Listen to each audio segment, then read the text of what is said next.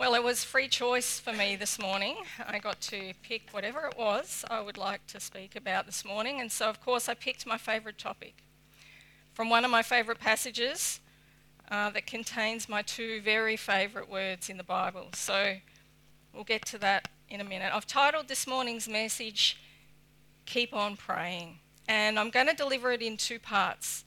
So you're going to get the standard part of the message where we delve into this morning's text, and then the remainder of this morning I want to turn over to a testimony of sorts, because I think prayer is one of those things that is best learned by experience. And I think in a church family like this, we all have something that we can share with one another about our experiences in prayer and use that to bless and build up one another. So I hope that by sharing with you today some things that are very dear to my heart, some of the things that I've been praying for this church over many years, you'll not only be encouraged to keep on praying, but you might also be encouraged to share some of your insights in prayer as we work our way through this little book together. Now, we all know that to keep on praying is sometimes something that's easier said than done, isn't it? To really pray through when at times it can seem like all hope is lost, when it seems like for years and years nothing much is happening, nothing's changing. To pray through the decades for perhaps a wayward child when all that you receive in return is continual rejection. To pray for a spouse in the midst of a crumbling relationship. To pray through cancer or dementia or some other long-term ailment. To pray for the salvation of your colleagues when their only interest in Jesus really seems to be as a swear word or as some kind of joke. To pray for revival in a community that only wants to ignore Christ. To pray for governments where corruption and immorality abound. And to pray for the church in the face of apathy in the wider community, or sometimes, in some places, even outright persecution. None of these things are easy. And sometimes I think our prayers can seem like these dandelion seeds. You know, they float off somewhere attached to their little parachutes, and they're never seen or heard of again. That's what it can feel like sometimes. They're just constantly floating away. And as I've prayed through the preparation of this morning's message, this image of the dandelion and its seeds just wouldn't go away. And I've come to appreciate that our prayers resemble the dandelion parachute, perhaps much more than you might care to imagine. Now, strictly speaking, it's not called a parachute. It's called a pappus, but since I'm strictly speaking not a botanist anymore, nobody's going to laugh at me if we just stick with parachute. So this parachute, it's a carrier of life. It's a carrier of physical life in the form of that little black seed that hangs below it. And these little parachutes waft about on the wind, and they often travel incredible distances until just when the time is right, just before it's about to rain and the atmospheric humidity rises, all the little hairs on those parachutes, and if you have a look at them under a microscope, you would be amazed. These are one of the 7 wonders of the natural world, according to me. They have little hairs on little hairs on little hairs, and when the atmospheric humidity rises, they all close up. And that plummets the seed down into the earth, and it plants it at just the right time, just before it's about to rain. And the humble dandelion has travelled this way around much of the world, and it is arguably the world's most successful weed, and it owes most of that success to its humble little parachute. And our prayers are likewise not carriers of physical life, but they are carriers of spiritual life, spiritual seeds. And they carry our meagre offerings of adoration, of confession, of thanksgiving, and all of our heartfelt longings to God. And by them, God empowers and he protects his people to enable them to take the gospel and to break into new territory. Just like that dandelion seed enables the dandelion to break into new territory, and it has done that all over the world. Our prayers are the means by which the kingdom of God grows. And I can't think of a better reason to keep on praying. Now, I've discovered there are many more lessons than that to be learned from the humble dandelion, and I could ramble on about them all morning, but I'm going to spare you all, and instead, those that are interested can check out the prayer page in the February bulletin for some more botanical musings. Because God speaks to us in many ways. He speaks to us through nature, but of course, the primary means by which he speaks to us today is through his word. And over and above anything we can learn from nature or from the dandelion, there is one more, even more important reason why we should keep on praying. And that is, of course, because that's what Jesus told us to do.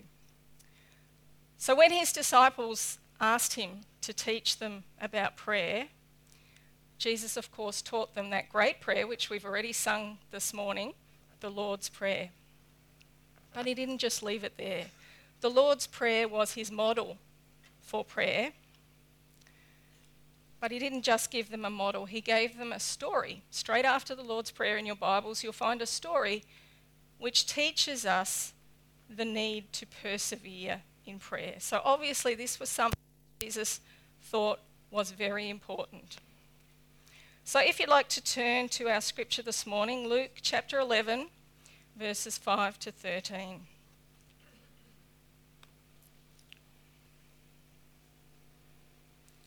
And in some of your Bibles, it'll be titled The Midnight Visitor.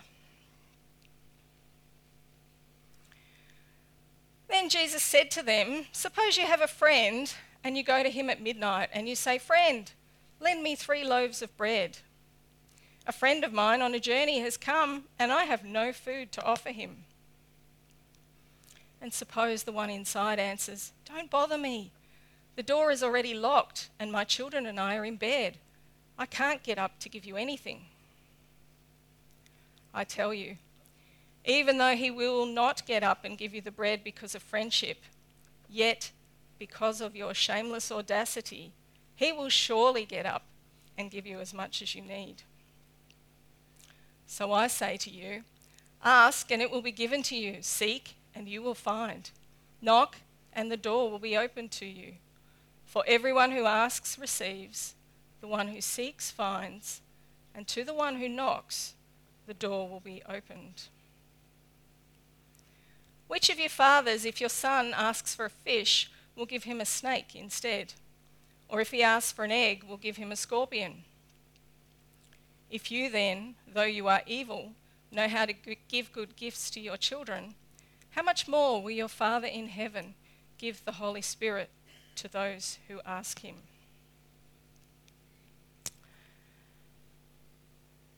Now, I'm not sure about you, but I don't regularly get midnight visits from my next door neighbours asking for bread in the middle of the night. If they did somehow end up with a late night unexpected visitor, most of us have freezers and we have large pantries and they're stocked with all kinds of delights that we could haul out and concoct into something for an unexpected late night visitor. Failing that, most of the supermarkets are open till midnight, and I'm sure we could all rush down there and grab something out of the freezer. But if we were really, really desperate, I think most of us would make a trip to the local 7-Eleven before we'd go knocking on our next door neighbour's door at midnight for some bread. So in the context of the society in which we live, this story is somewhat out of place, and it's even humorous to some of us. But in the context of the time, it is a perfectly understandable and reasonable thing to do. Israel, of course, can get hot. It can get unbearably hot in summer, and large parts of the region are desert. Back then, travel was done mostly on foot, sometimes over what we would consider today to be quite long distances. And so the traveller was out, exposed to the elements. And so it made sense for them to rest during the heat of the day and to do their travelling in the cool of the night. Since there were no phones and there was no internet, there was no means of calling ahead to announce your plans. So it's therefore not hard to imagine travellers arriving late at night without any warning at all. And so, as Jesus tells the story, a friend has arrived and the host finds himself in a terrible predicament. No food to offer his guests. And this, believe me, is not a good predicament to be in a culture that highly values hospitality. So the host goes to the home of another friend at midnight and he asks for 3 loaves to feed his visitor. Now, these are not large loaves. He's not a greedy host. The word aptos refers usually to small buns or flat bread or what we might call bread rolls, not to great big loaves. But the friend responds that he is already in bed with his children and therefore can't get up to give the needy host anything. Now today, if someone told me that they were in bed with their children at midnight, I would assume either that they are slightly alternative people or that there was something wrong in their household. So the child is sick, the child's had a bad dream, the child's afraid of the dark, and therefore they're sleeping with all of their children in one bed. It's not usual in our house for parents to sleep with their children, except for very young children. But in first century homes, it was often a necessity. Generally, the homes had between 1 or 4 rooms. The bottom one there is a cutout from a museum designed to show you what some of these houses might look like. So they had generally between 1 and 4 rooms. Probably the average was 2. And poorer families would generally only have 1 home. And given that this person had run out of food, they didn't have anything in storage, it probably was a poorer family. So likely to only have 1 room in the house, and the entire family would probably sleep on a raised platform, on a sleeping mat in some corner of that room. Either way, the friend makes it clear that he cannot get up to get the loaves without disturbing the entire family. But the man remains persistent. And in the end, the friend gets up and gets him what he needs, not, Jesus says, out of friendship, but because of the shameless audacity of the one who asks. And here we come to my absolute 2 favourite words in the Bible. Jesus calls us to be shamelessly audacious when we pray. And the words mean that we're to exhibit a brazen or undisguised willingness to take bold risks in prayer. That's what he says, shameless audacity. Yet because of your shameless audacity, he will surely get up and give you as much as you need. And it's right there immediately after the Lord's Prayer. And these 2 words have been an enormous challenge to my prayer life. Now, because a lot of us can't relate to this story, I was quite astounded when a modern day alternative version just dropped into my lap a couple of weeks ago. So my husband returned home from tidying the church lawns here the Saturday before Christmas, somewhat later than I had expected. What should have been a very quick tidy up before Christmas, because he'd already mowed the lawns the week before, but because they were so thick, after doing them twice the week before, they still didn't look any good, so he thought he'd go down just before Christmas and clean them up a little bit.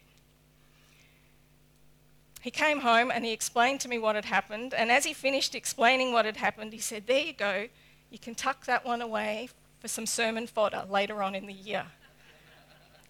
And I said to him, "No way, that's shameless audacity. I'll be using that one very next time I speak."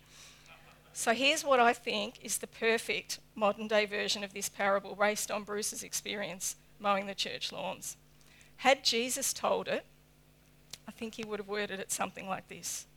Suppose one day you are minding your own business down at the church mowing the lawns, and a neighbour approaches you and says, "Friend, can you mow my lawn?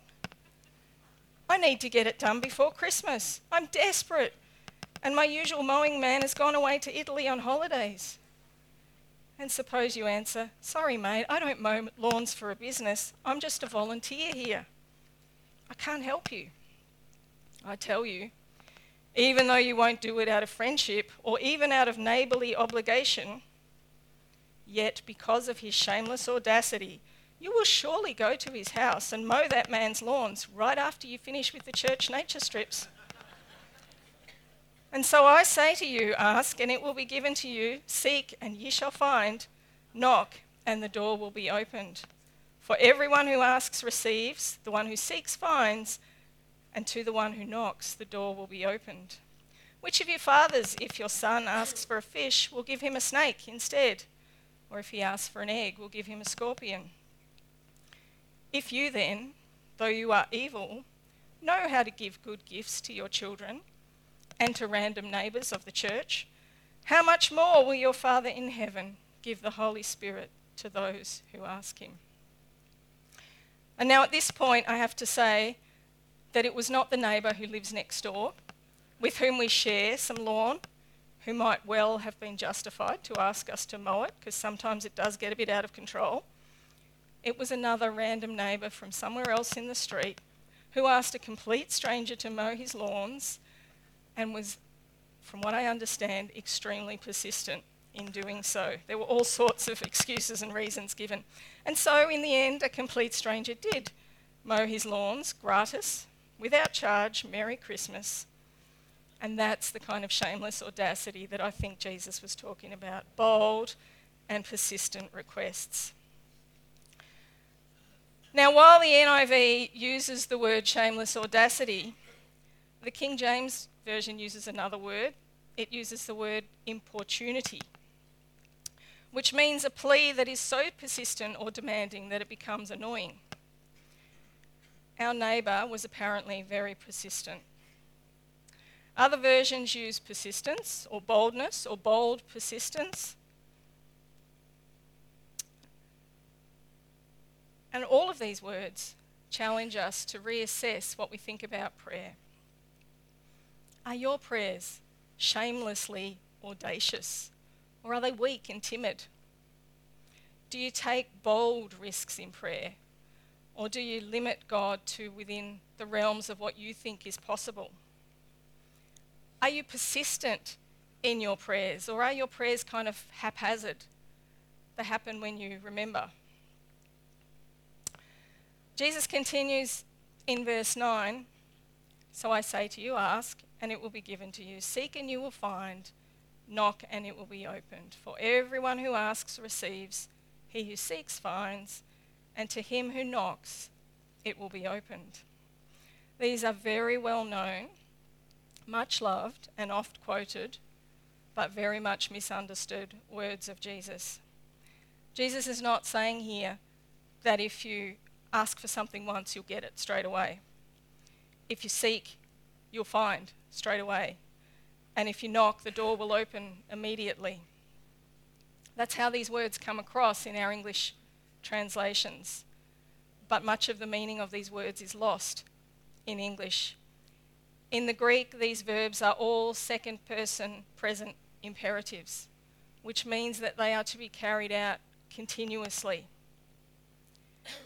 So a better English rendering might be, "So I say to you, keep on asking, and it will be given to you. Keep on seeking, and you will find. Keep on knocking, and it will be opened to you."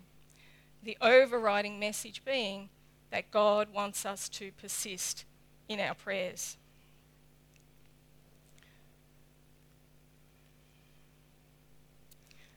Now, Jesus doesn't just leave it there, though, with a command to be followed. He goes on to explain why we should persevere in prayer. The purpose of this parable is not that if you keep on nagging, eventually God will give in and give you whatever you want. Jesus argues from the lesser, using the example of the love and kindness shown by earthly fathers, to emphasise the greater, the goodness of our perfect Father God. If evil earthly fathers know how to give good gifts to their children, how much more will our Heavenly Father give the Holy Spirit to those who ask him? And so because we know what God is like, we can be confident that he will give us what we need. And notice that Jesus used the word need in his story about the midnight visitor. And this should prompt our bold persistence in prayer.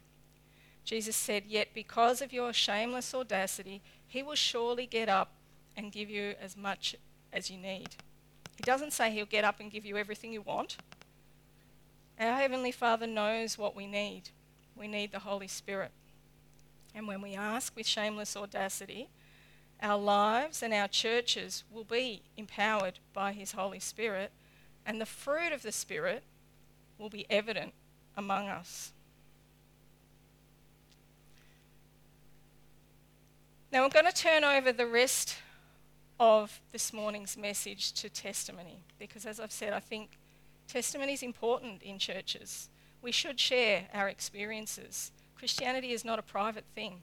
It's something to be shared.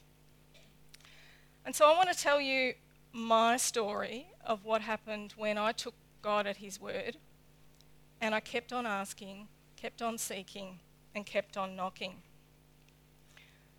So for the past 15 years or thereabouts, I have tried to pray with shameless audacity for this church. Now, I have to confess that perhaps this was not so much because I was a particularly godly person, but maybe more so because I was scared. Because simply looking around, the future was not hard to predict. We were in decline. Most of our young families had left. It seemed impossible that we, in what we now call First Service, would be able to reverse our current trajectory. The future did not look good, and this is what drove me to prayer. Now, back then, it was difficult to know even what to pray. So I began by simply admitting this to God and asking him to show me how to pray for his church. I searched the scriptures, I read many books, and I agonised with God. There were more than a few all-nighters spent in prayer, and there were other times when very short periods of prayer would leave me physically exhausted, as though I'd run a 10-kilometre track. And that physical aspect of prayer was something that was very surprising and unexpected to me. So this part of this morning will be the most difficult for me because it is the most personal and the most risky. There is a big part of me this morning that would like to keep all of this to myself because it has been between me and God for so many years and has been special to me. But I also know that now is the time to share. So our little book is titled 5 Things to Pray for Your Church. And over time, 5 scriptures, 5 promises from God settled out for me as I was going through this process. And I've been praying these same 5 scriptures, just 5, for the last 15 years. Many of you will be aware that I have a place where I like to go to pray at, just outside of Eltham, in the bushland, in a hill, on a hill. And it's there that I have these scriptures on this tiny piece of paper with my tiny little writing on it, some on the front and some on the back. And I retrieved this yesterday when I went there to pray so that you could see it, because it remains buried in a log which is there in that place. And I call that log my altar. And the only thing that sits on that goes on that altar is me. And it's there that I sit and pray and offer myself to God for the following week. And over time, I've been blessed to see these 5 promises played out in the life of this church. But what I did not expect was the way that God would take those 5 promises and answer them twice in parallel, once in my own life and once in the life of the church. I thought I was praying for the church, but I guess, of course, I am part of the church, and so I think it's impossible to pray for the church without also praying for yourself. So in preparing for this morning, I laid out each of these 5 scriptures in the order that I have been praying them over all that time, and I was blown away to discover that the first 3 of those scriptures are about asking, seeking, and knocking, and the last 2 are about the results of persistent asking, seeking, and knocking. So what I'm going to do is step you through each of these 5 scriptures, which I believe are given for this church. So the first of them is from Zechariah 8:6. This is what the Lord of armies says.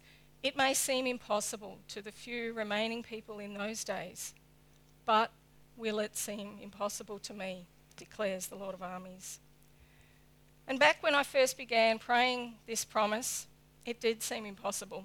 Everything seemed impossible. It seemed impossible to turn around our numerical decline.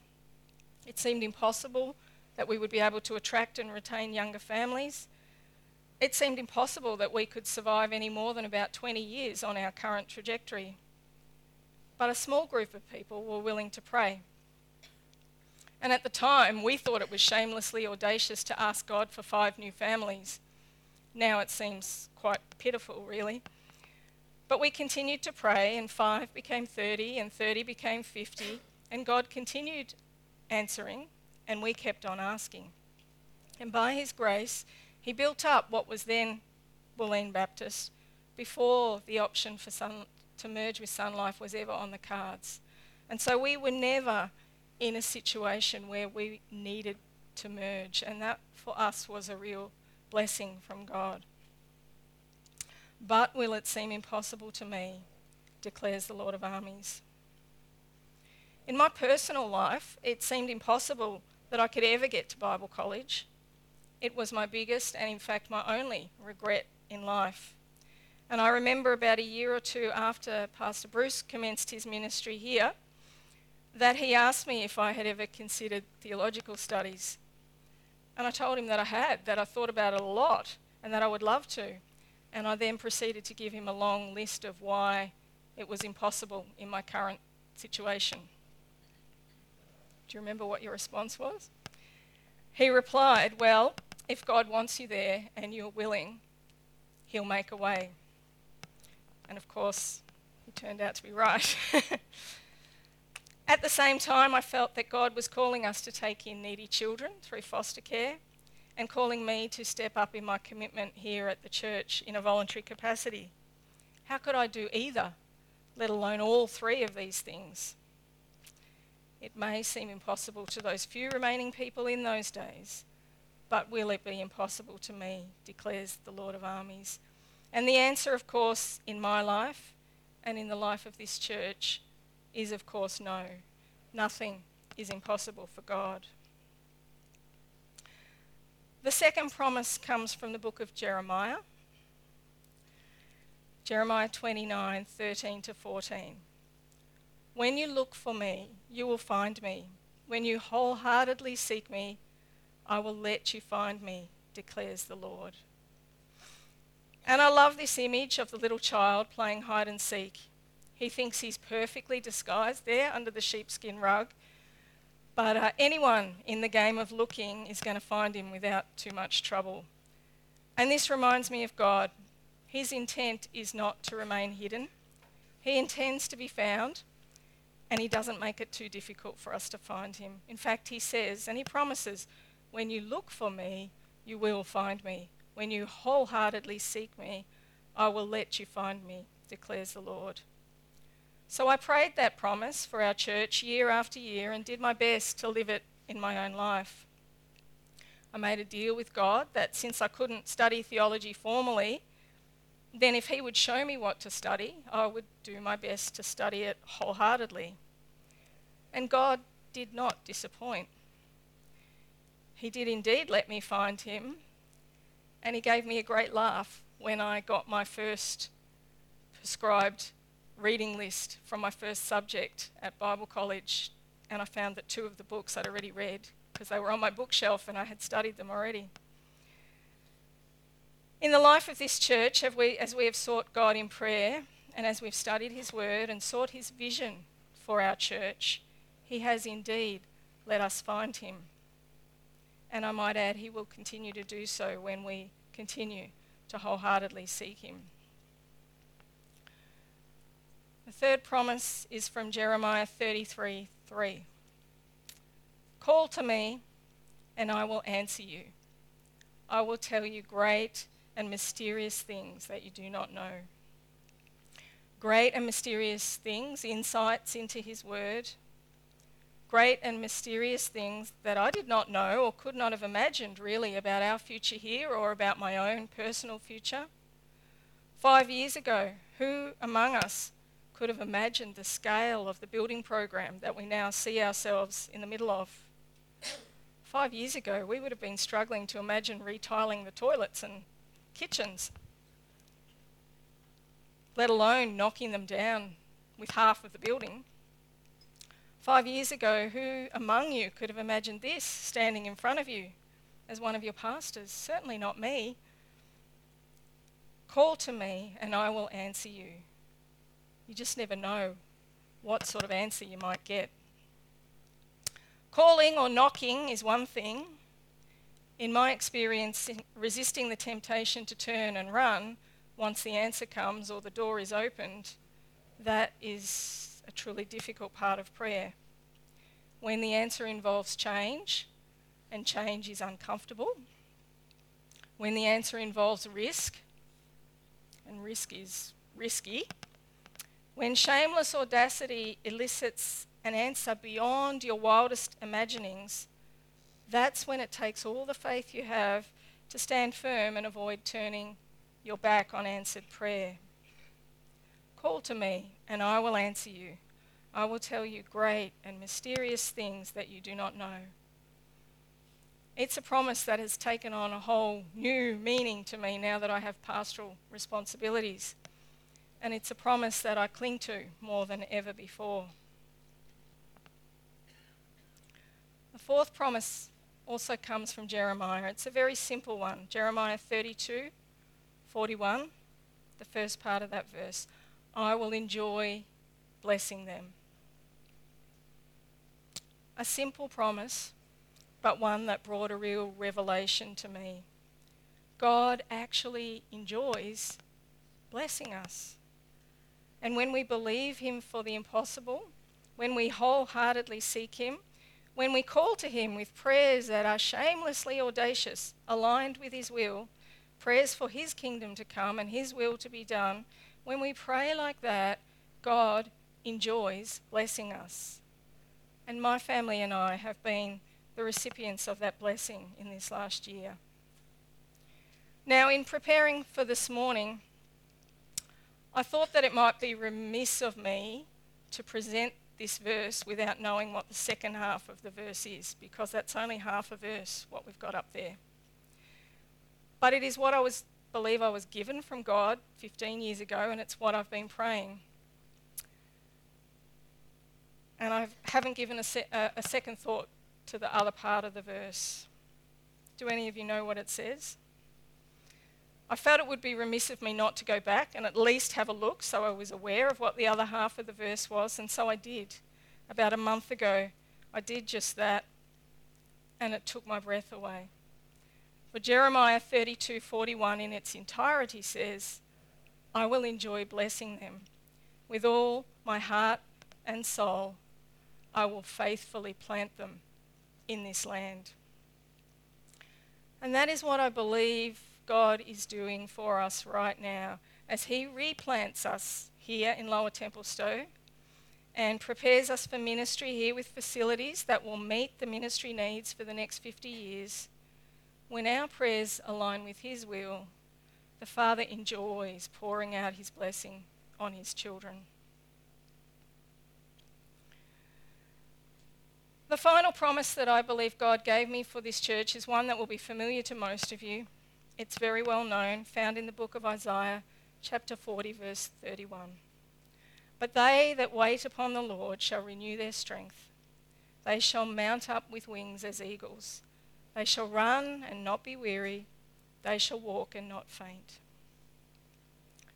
It's a promise that those who wait upon the Lord will soar, not in their own strength or by their own doing. For them there will be no need for mad flapping. Rather, they will soar as the eagles do, on a power that is not their own, on the thermals. And I can testify to this promise being fulfilled in my life many times over in the last 10 years as I have committed myself to serving here and at the same time working and raising a family. Many times I wondered how I would fit into my week all the things that I needed to fit in. And it was often on those weeks that I would wake up in the morning and see the prayer page, or see a children's church lesson, or see a devotional idea, and once even an entire sermon laid out before me in my mind's eye, and all I had to do was turn the pages, like turning the pages of a book, and write it down. Another time I can remember collapsing on my bed, exhausted one day, having spent much of the previous day late into the night, and then all of that morning preparing for and running a big event for our playgroup families. And I remember Bruce had said he would take the kids out so that I could pack up here and then get home and unpack everything again. And he did, and he gave me the time he'd be home. And I packed up here and I got home and I put everything away. And I remember looking at my watch and I thought, 5 minutes, they're all going to be home. And I recall lying on the bed and saying to God that I was just so tired that I couldn't even pray. And less than a minute after my head hit the pillow, I remember I was trying to sleep with my arm like this. I felt a tingling in the top of my fingers, and it ran through me like a straight line, like one of those kids' etch-a-sketch things where you rub it out, and it went through like this, and goosebumps followed that line all the way down. I never did get to sleep that day. 5 minutes later, the car pulled in the driveway, the kids were in the house. I didn't get sleep, but what I got was way better than sleep. It was complete physical refreshment from God like I've never experienced before, and it lasted about 2 days. This last promise is one that I cling to all the more as God's plan for my life is worked out among you, for I know this for sure. In my own strength, I have no hope. And so it is my prayer that the future ministries of this church, whatever they may be, would likewise soar on a power that is not their own, undergirded by the prayers of the people in this room. That's the purpose of our prayer challenge here. We're not praying for a new building. That was just a convenient opportunity to start the challenge. What we're praying for is the people that will collectively make up this church and the ministries that they'll be involved in over the next 50 years. Ultimately, the power in those ministries, the people that will be won for Christ through them, and the growth of his kingdom in this part of the world depends on our willingness to keep on praying. So that is my testimony of 5 promises prayed over 15 years, and a good, good Father who knows how to give good gifts to his children. And I trust it will be an encouragement to you as you pray. Now, this is by no means the end of my story. I'll keep on asking, and I'll keep on seeking, and I'll keep on knocking. Because whilst the Lord's Prayer is our model for what to pray, shameless audacity is our model for how to pray. So for me, I will continue to ask God for the impossible. I'll continue to wholeheartedly seek and ask God to let me find him. I will continue to call to him and ask him to reveal great and mysterious things to his people here at Pathway. And I will continue to pray that he will indeed enjoy blessing us and enable us to serve and minister here for many years to come in a power that is not our own. This is my prayer for this new year, and indeed for every new year. And our scripture today is not the only time that Jesus encouraged us to pray with boldness and with persistence. Jesus spent his last night on earth with those same disciples in the upper room. And there he said to them, "If you remain in me and my words remain in you, ask whatever you wish, and it will be given to you. This is to my Father's glory, that you bear much fruit, showing yourselves to be my disciples." To bear much fruit, to show ourselves as his disciples, and to bring the Father glory. That ultimately is the end goal of Shameless Audacity. Not that we get what we want, but that we get what God wants. To him be the glory. Amen. Thank you.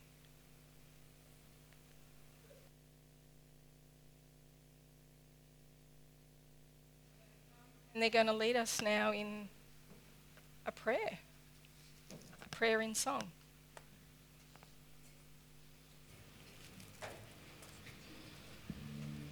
Let us all stand.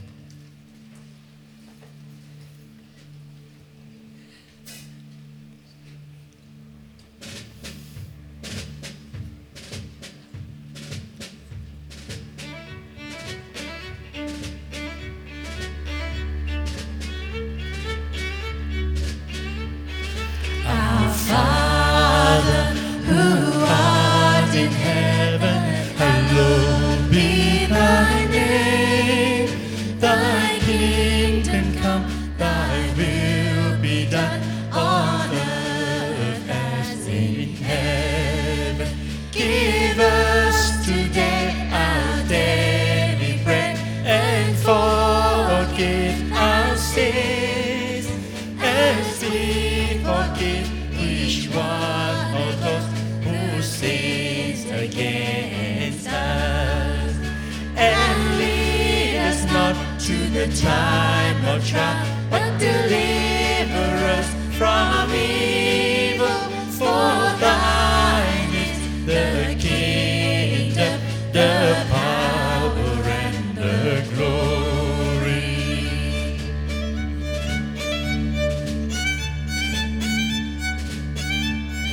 Our Father, who art in heaven, hallowed be thy name. Thy kingdom come, thy will be done on earth as in heaven. Give us today our daily bread, and forgive our sins as we forgive each one of those who sins against us. Let all the years of time of trial, but deliver us from evil. For thine is the kingdom, the power, and the glory. Let all the people say amen in every tribe and tongue.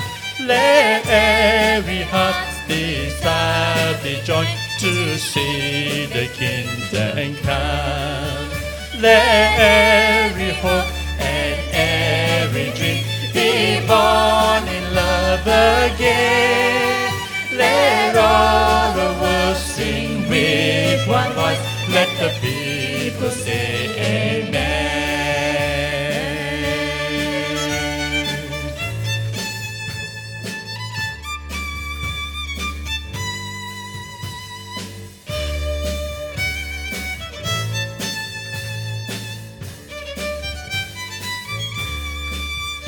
Let all the people say amen in every tribe and tongue. Let every heart's desire be joined to see the kingdom come. Let every hope and every dream be born in love again. Let all the world sing with one voice. Let the people say amen.